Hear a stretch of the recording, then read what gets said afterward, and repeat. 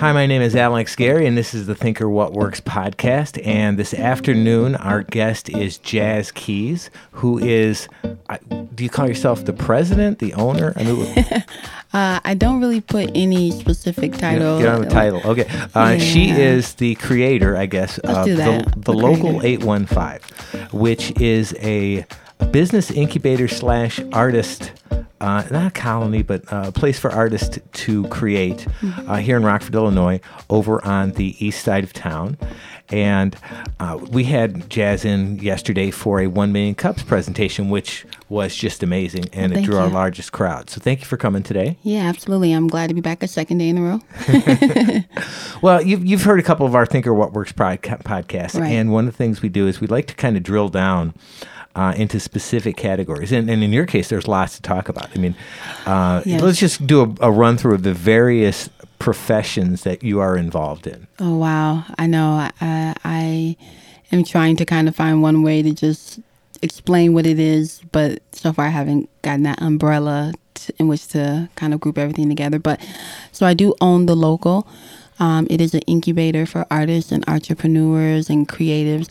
So it allows those who are kind of in that launch phase of business or in that small stage to be able to utilize a space that has all the amenities and perks of their own office space or their own corporate boardroom or anything in that capacity to really grow and develop their business out. So it's a co-work space during the day where people are there kind of working in workstations or hosting meetings in their boardroom or using a private office to meet with clients, and just a place to get into your zone and focus on your business. But also, I thought it was really important to give artists a place in which to sell their artwork. And so I have about 200 pieces, and the money that is collected when art pieces sell go back to the artist. And then entrepreneurs are also able to sell their product and merchandise and designs through The Local.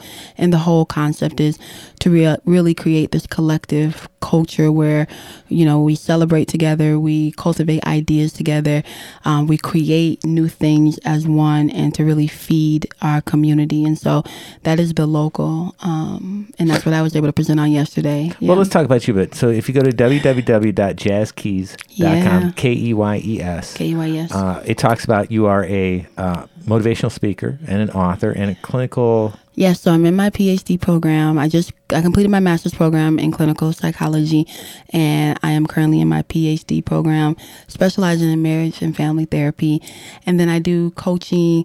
I do some consultant work with different businesses and organizations, and that can be anything from learning how to be diverse and inclusive in your workplace to just having some empowerment classes and workshops for your staff to kind of help create a culture where your employees are actually happy and satisfied in their workplace. And then I do a lot of inspirational speaking here and abroad. So I've probably traveled. Abroad, where have you gone?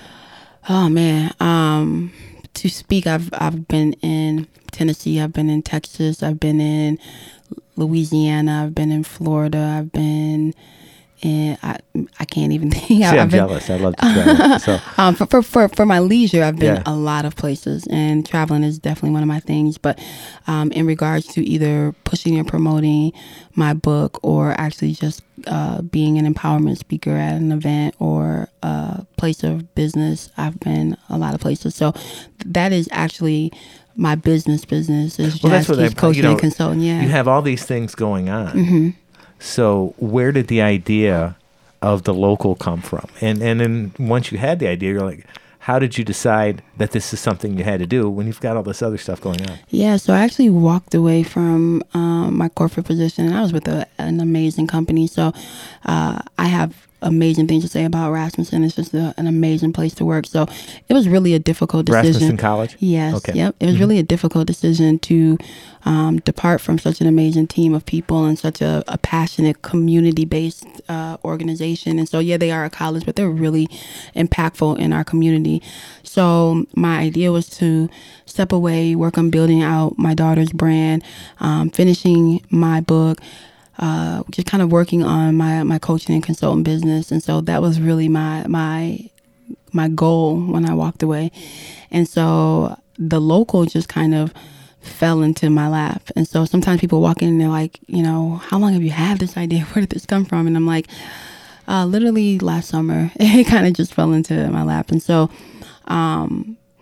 what happened was I had a friend who had a space that he had, and he secured the space knowing that it had the possibility to become something very beautiful, something very fruitful, but wasn't quite sure like exactly what that was. And so he was kind of in a place where he was considering maybe just letting the space go and, you know, focusing on some of his other endeavors. And as a last kind of attempt to not let this space go that like set in his spirit very heavy as something that could be impactful, he reached out and said, hey, if, you know, you can come tour the space.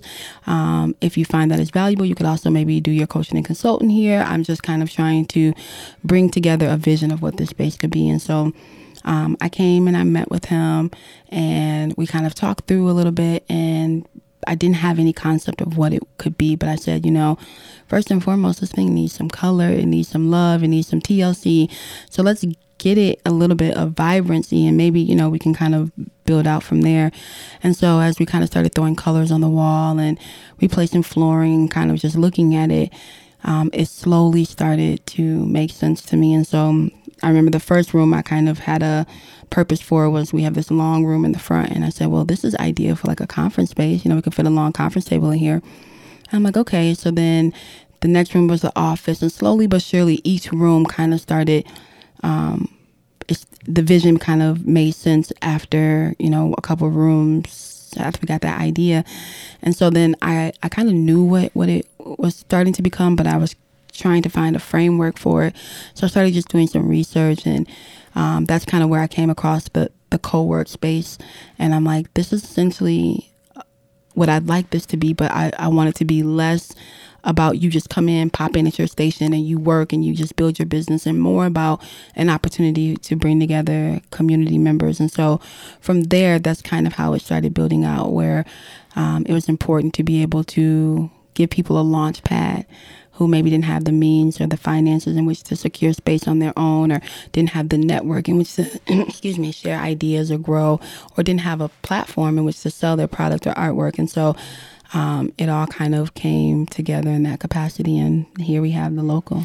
So we've been doing 1 Million Cups here since October, and the three largest groups that are best draws we've had so far would be you with the local, Rock Tech Workspace, nice, which is up in Rockton, which is, you know, a similar concept. I think less artsy. Yes. And then Bo Boger last week with the SBDC, who does services to small businesses. And doing the research, I mean, we're talking, I think part of the interest is that you're offering help to people who are in the gig economy. Have you heard that term? I haven't. Okay, so the gig economy is, and the numbers bounce around, but there was a good one yesterday that I saw by Intuit, who the owner of TurboTax. They analyzed their tax returns from 2017, and 34% of the tax returns were filed by people who are essentially making their living as independent contractors or freelancers. Right. You know, instead of having one boss, you're your own boss, but you've got 9 bosses. Absolutely. Right? And they estimate that number will grow to 43% by 2020. Wow. And so I was looking up some of the things. How do you survive in the gig economy? One of they say is don't isolate yourself. Absolutely. Right? Absolutely. And the second one is don't work from home. Because you know those people who work from home exclusively apparently have insomnia and higher work-related stress. Absolutely. Yeah. I think the gig economy. The first thing I ever read about that kind of speaks to the gig economy was the idea of entrepreneurship. So it's the idea that we are introducing or have a sector of the workplace that really values autonomy, really values innovation and creativity. Appreciate having their own say-so in how they contribute to their designated role or position. And so they like the idea of being an entrepreneur, even if it is within a company. So entrepreneurship. And I thought that was extremely brilliant. However, there's also the conflict of a lot of companies and businesses aren't really comfortable relinquishing that much control or that much freedom to employees. And so that isn't always feasible, although research says that those types of workers tend to produce better when they have the ability to decide whether I come in at 8 or or whether I come in at 10, I'm still going to be as productive. I might decide to stay, just the freedom to choose different elements of how they perform their duties. So I'm not at all surprised that we're kind of seeing this breakaway. And so people are beginning to have this sense of self-worth and self-belief that I have the talent and the skills, and I'm valuable enough to be able to sustain something on my own. And so, yeah. Well, in a way, you're the perfect example of a person in the gig economy. You left a safe corporate job. A very safe corporate job. Right? Where you got paid, I'm sure, every 2 weeks. Yep. And you knew what it was going to be, right? And now, do you know from month to month what you're going to make?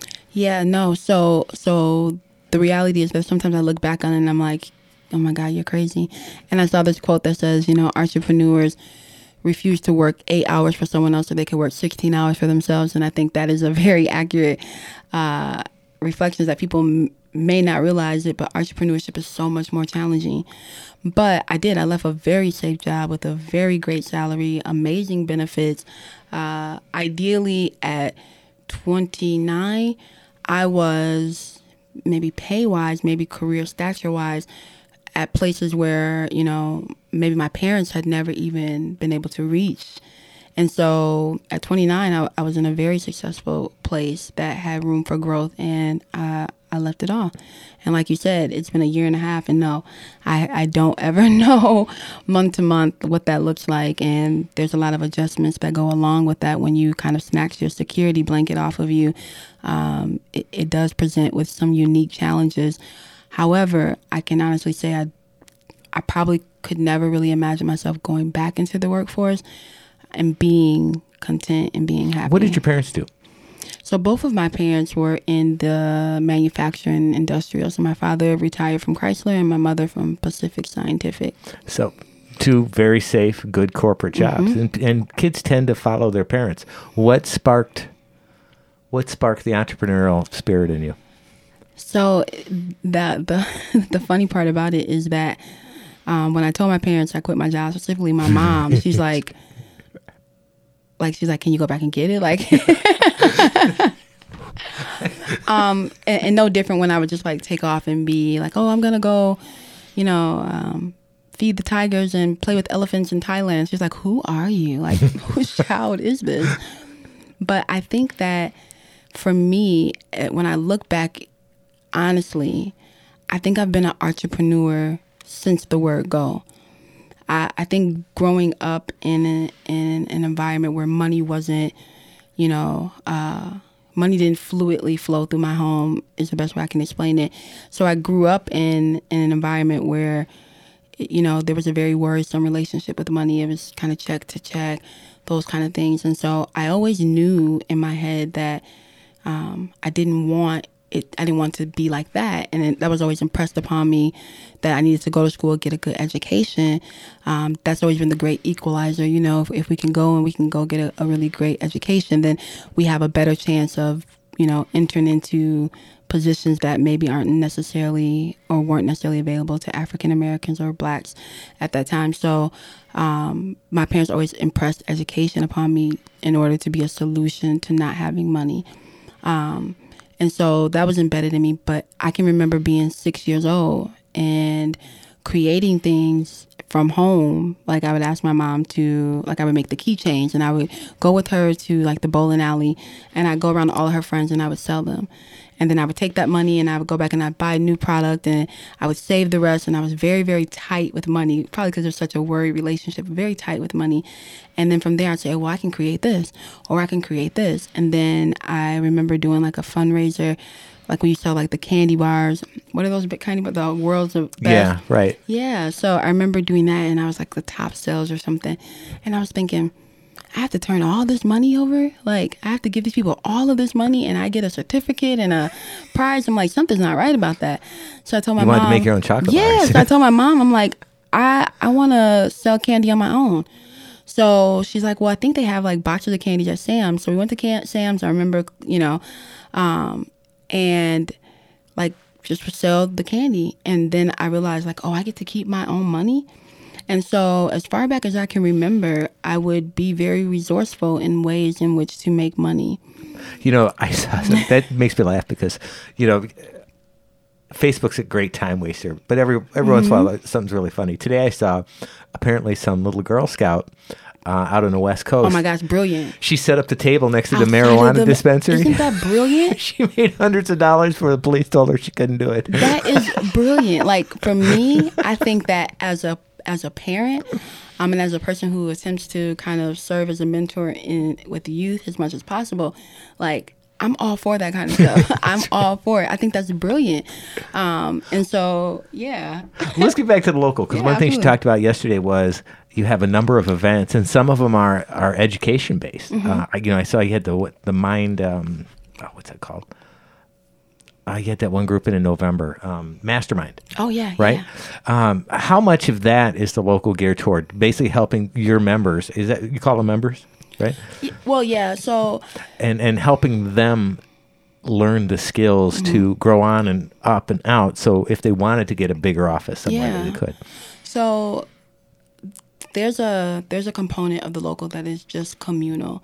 So it's not necessarily. So when people say, well, who's the audience? I say artists, entrepreneurs, and community, because I wanted to ensure that this space became a space that was available to those who maybe didn't fit in with entrepreneurship or didn't fit in with necessarily an artist, but still had a passion for either, receiving information or who just wanted, very safe places in which to enjoy themselves. And so the classes range.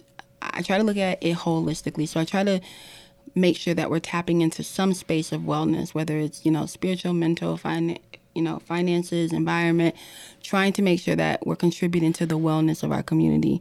And so with that being said, we have everything from like workout classes to yoga. And it's really beautiful because so many people who have experienced things like the yoga class have never done meditation, have never done yoga. So you're introducing a skill that has proven to be very valuable for anxiety, trauma, just normal day-to-day functionality to an audience that has never received that kind of support or never received that kind of experience. But then we also do have some very business-focused classes. And so the idea behind that is people may have the desire to grow out their business, or maybe they just have an idea and they haven't even fully brought that into fruition because not because they don't want to, but sometimes the skills aren't there and the training's not there. So if I can offer low to free classes that give people the foundational understanding of how to, do certain things to make their business more successful, then I try to offer that. So even like grant writing, where it's like someone may have a nonprofit style business or a nonprofit model, but they have no idea how to file their 501c3, how to access grant funding, or anything in that capacity. So I brought in an expert. I try to put experts in front of people. So I brought in an expert, Ms. Antoinette Parham, who taught and facilitated that class. And the response was overwhelming. Like, well, can you do another one? I need to know this information. And here we are with individuals who have nonprofits and struggle to figure out how to fund them. And so anything from that to, marketing your business, to mastermind groups where people can come and have a safe place to brainstorm and have an accountability group. Then we also deal with just kind of personal life advancement style classes like credit repair, purchasing your first home. Those are all things that contribute to a great life. And so with the local, that's kind of how I approach classes, is through that lens, where how can I figure out how to tap into each component of our community members' wellness and provide them with a safe, non-intimidating, non-threatening environment in which to receive what they need to better themselves. Okay, so you've gone from an environment where you were at Rasmussen. What was your role there? So originally I started out in admissions. So I was kind of the first point of contact when somebody expressed interest in attending college. But a very defined role. Yep. And then I went into kind of outside. So I would go around to businesses and establish those relationships. Still, so relationship building, but a defined role. Yes. A defined schedule. Yes. Right? Into this situation where you have all these different things that you do and this organization that you're trying to build. How do you compartmentalize your day and your week? My gosh. So one thing that happens when somebody is like, one, I try to focus on what I know can get executed in that day. So I never want to leave a day and feel like I haven't accomplished something. So I always try to make sure that anything that I know, if I put it to the top of the list, it won't take as much time to do, but it can get done and crossed off the list, is really important. What I'm learning now is to build out something that is influential, to build out something that is grand, to build out something that is great and impactful, it requires a support structure. And so I have typically up until this point been a very independent worker or even business owner, which has been very independent in my efforts. So what I'm realizing now, and I'm gladly accepting, is help. So learning how to delegate is very crucial to kind of being effective. Because initially I do everything from creating the graphics to recruitment to managing and cleaning the building to like everything like that on top of my second business. So what I've kind of learned how to do is learning how to delegate. That's something new for me. Focusing on and prioritizing what can get accomplished, at the start of the day. I'm learning to disconnect and realize like the bottom's not going to fall out the earth if I don't get back to an email within 10 minutes. So starting to just focus on emails, beginning of the day, end of the day, limiting my distractions as much as possible. And I agree with what was said by TurboTax in the sense of working from home limits productivity. So before I started at the local, I was just running my coaching business from my home.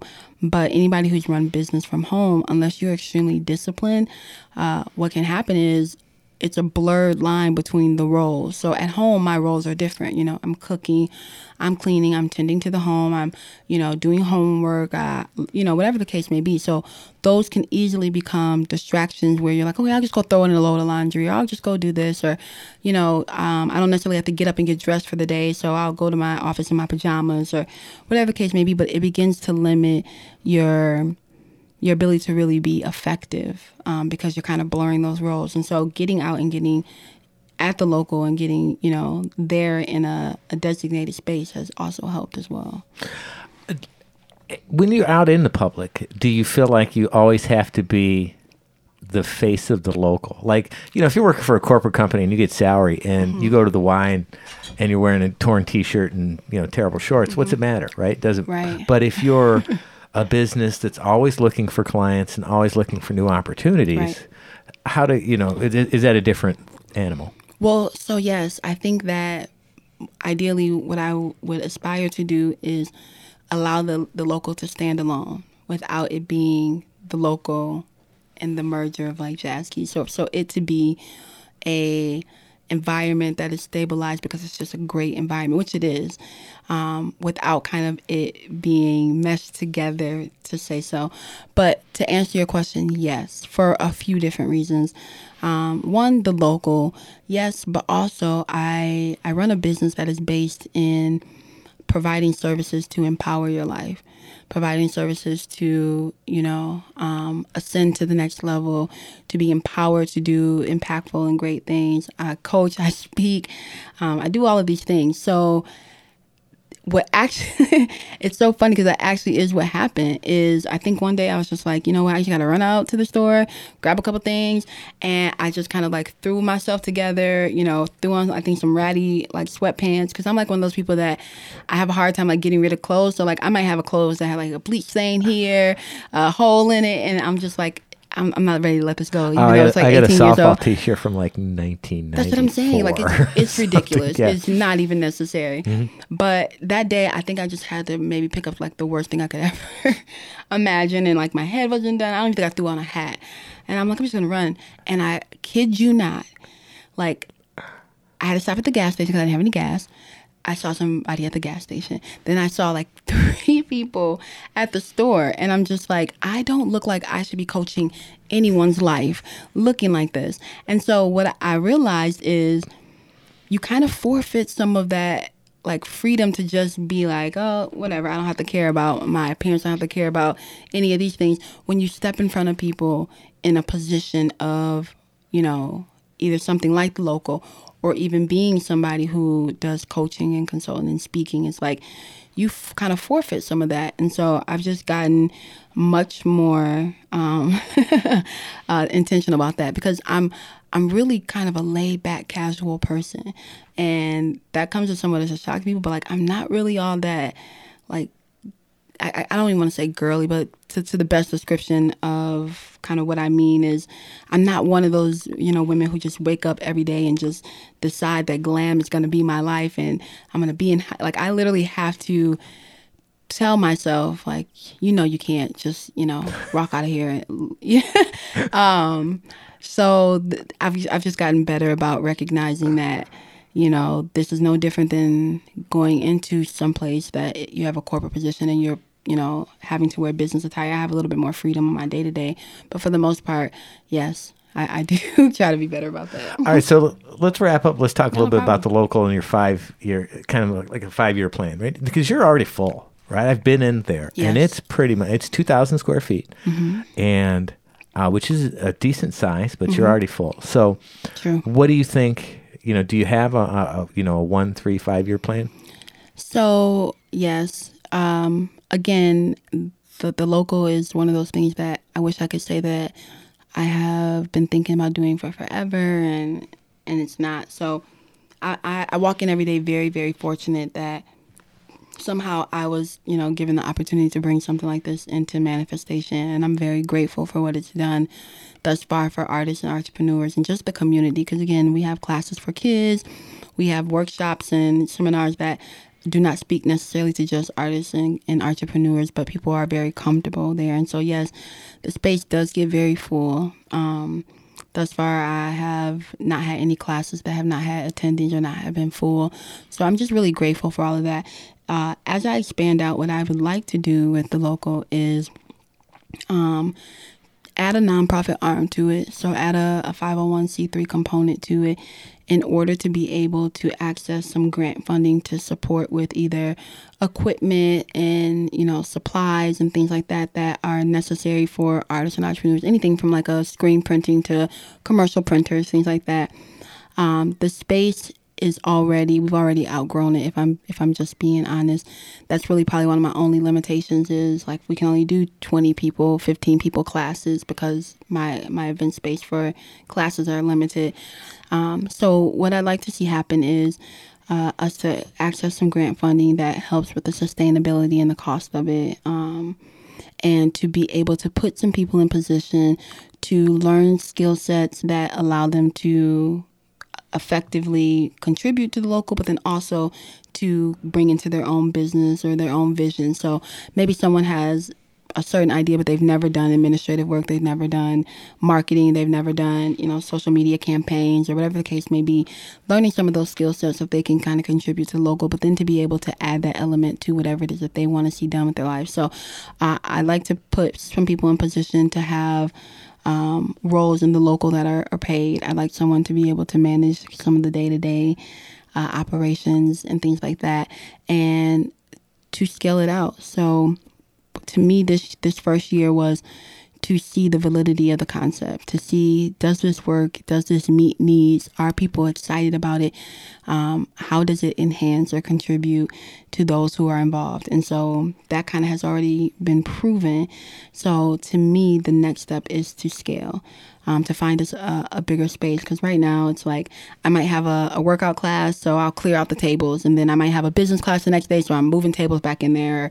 Or, just kind of using the space to the best of our ability. But to be able to kind of have spaces that are designated for just what they are and not having to do some of those accommodations because our space is limited would be ideal. So scaling out to a larger space, physical space location, adding that nonprofit arm and accessing some grant funding and things like that allow us to deal with youth and literacy and business and growth and all those community initiatives, and then to put some people in position to serve in roles that maybe they would not necessarily be able to do so without the local. Okay. Mm-hmm. So if they want to take a look at the local online, your Facebook page is what you use at this point, correct? Yes. So the Facebook page is the local. The website is launching the end of February. It's almost done. We're just kind of tweaking last minute things, but then that will be www.thelocal815.com. And on there, they'll be able to purchase product. They'll be able to purchase artwork. They'll be able to reserve the space, contact, look at pictures in galleries, register for events. It'll be all functioning. All right. Well, again, thank you for coming in. Thank you for having me. It's been a lot of fun talking to you, and it's going to be fun to watch the local grow and to see what else you jump into. Yeah, absolutely. Thank you. And I love this space and this place and what it gives to people like me. So thank you for having me. You're welcome. Awesome.